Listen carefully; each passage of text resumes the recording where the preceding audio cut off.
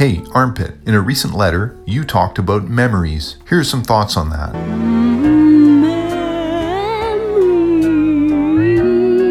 like the corners of my mind. Whatever it is that makes us hang on to bad memories is obviously some evolutionary holdover from some primitive state, or perhaps it's even some sort of a retrograde development. Bad memories obviously serve no useful purpose. If a memory of a bad experience were useful, we'd remember it as a useful learning experience instead of something painful. Bad memories do nothing but make us feel bad, and feeling bad is of no use, and things that are of no use are bad unless they're good, like time spent goofing off.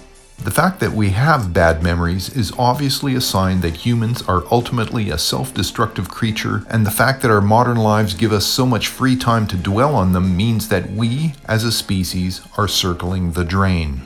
If the universe made any sense, then having bad memories would make sense, but having bad memories makes no sense, so the universe is obviously just a bunch of stuff randomly happening, so why bother with anything? Misty watercolor memories. Whatever it is that makes us hang on to good memories is obviously proof of evolution, or of an all-seeing and all-knowing beneficent deity who oversees everything. Good memories obviously serve a useful purpose, which is to make us happy, and to remind us of the good things in life, as well as things that we should keep doing in order to keep ourselves happy.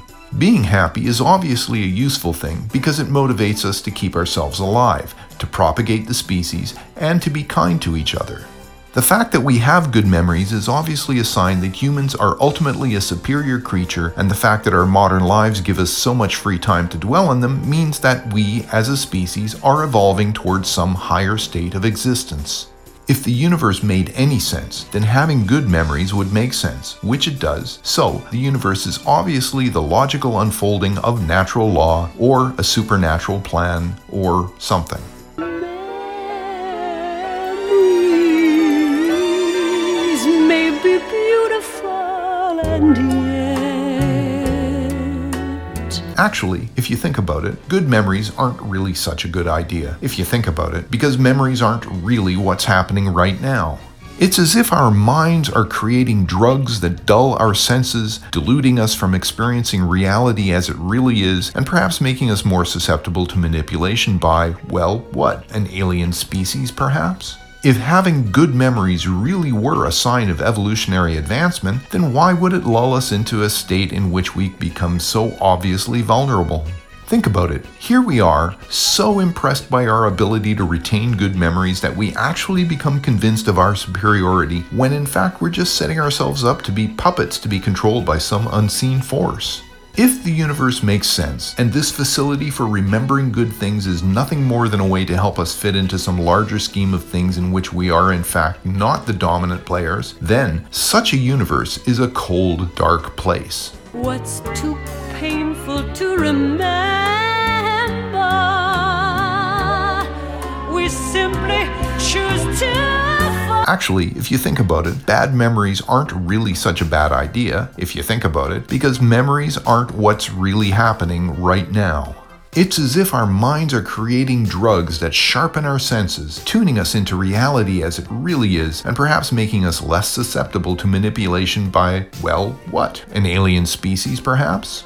If having bad memories really were a sign of evolutionary regression, why then would it motivate us into a state in which we become so obviously vigilant? Think about it. Here we are, so depressed by our ability to retain bad memories that we actually become convinced of our inferiority, when in fact we're just getting more on top of our game.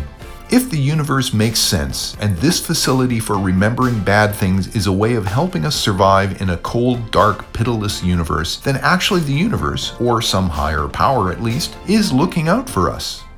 Maybe?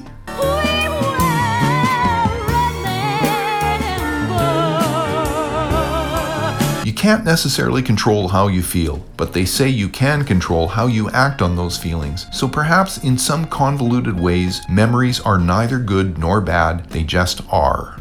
So, it doesn't matter whether there's a higher power or order in the universe or any of that, just as long as we're willing to take responsibility for ourselves right now in this very moment.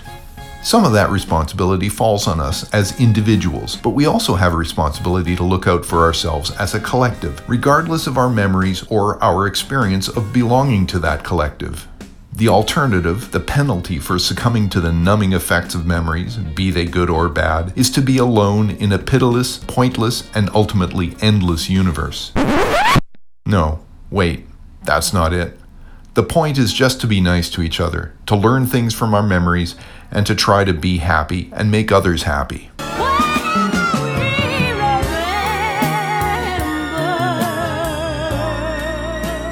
Oh yeah, there should also be something in here about how memories are typically distorted, sometimes to the good, sometimes to the bad, but really this is probably enough, eh?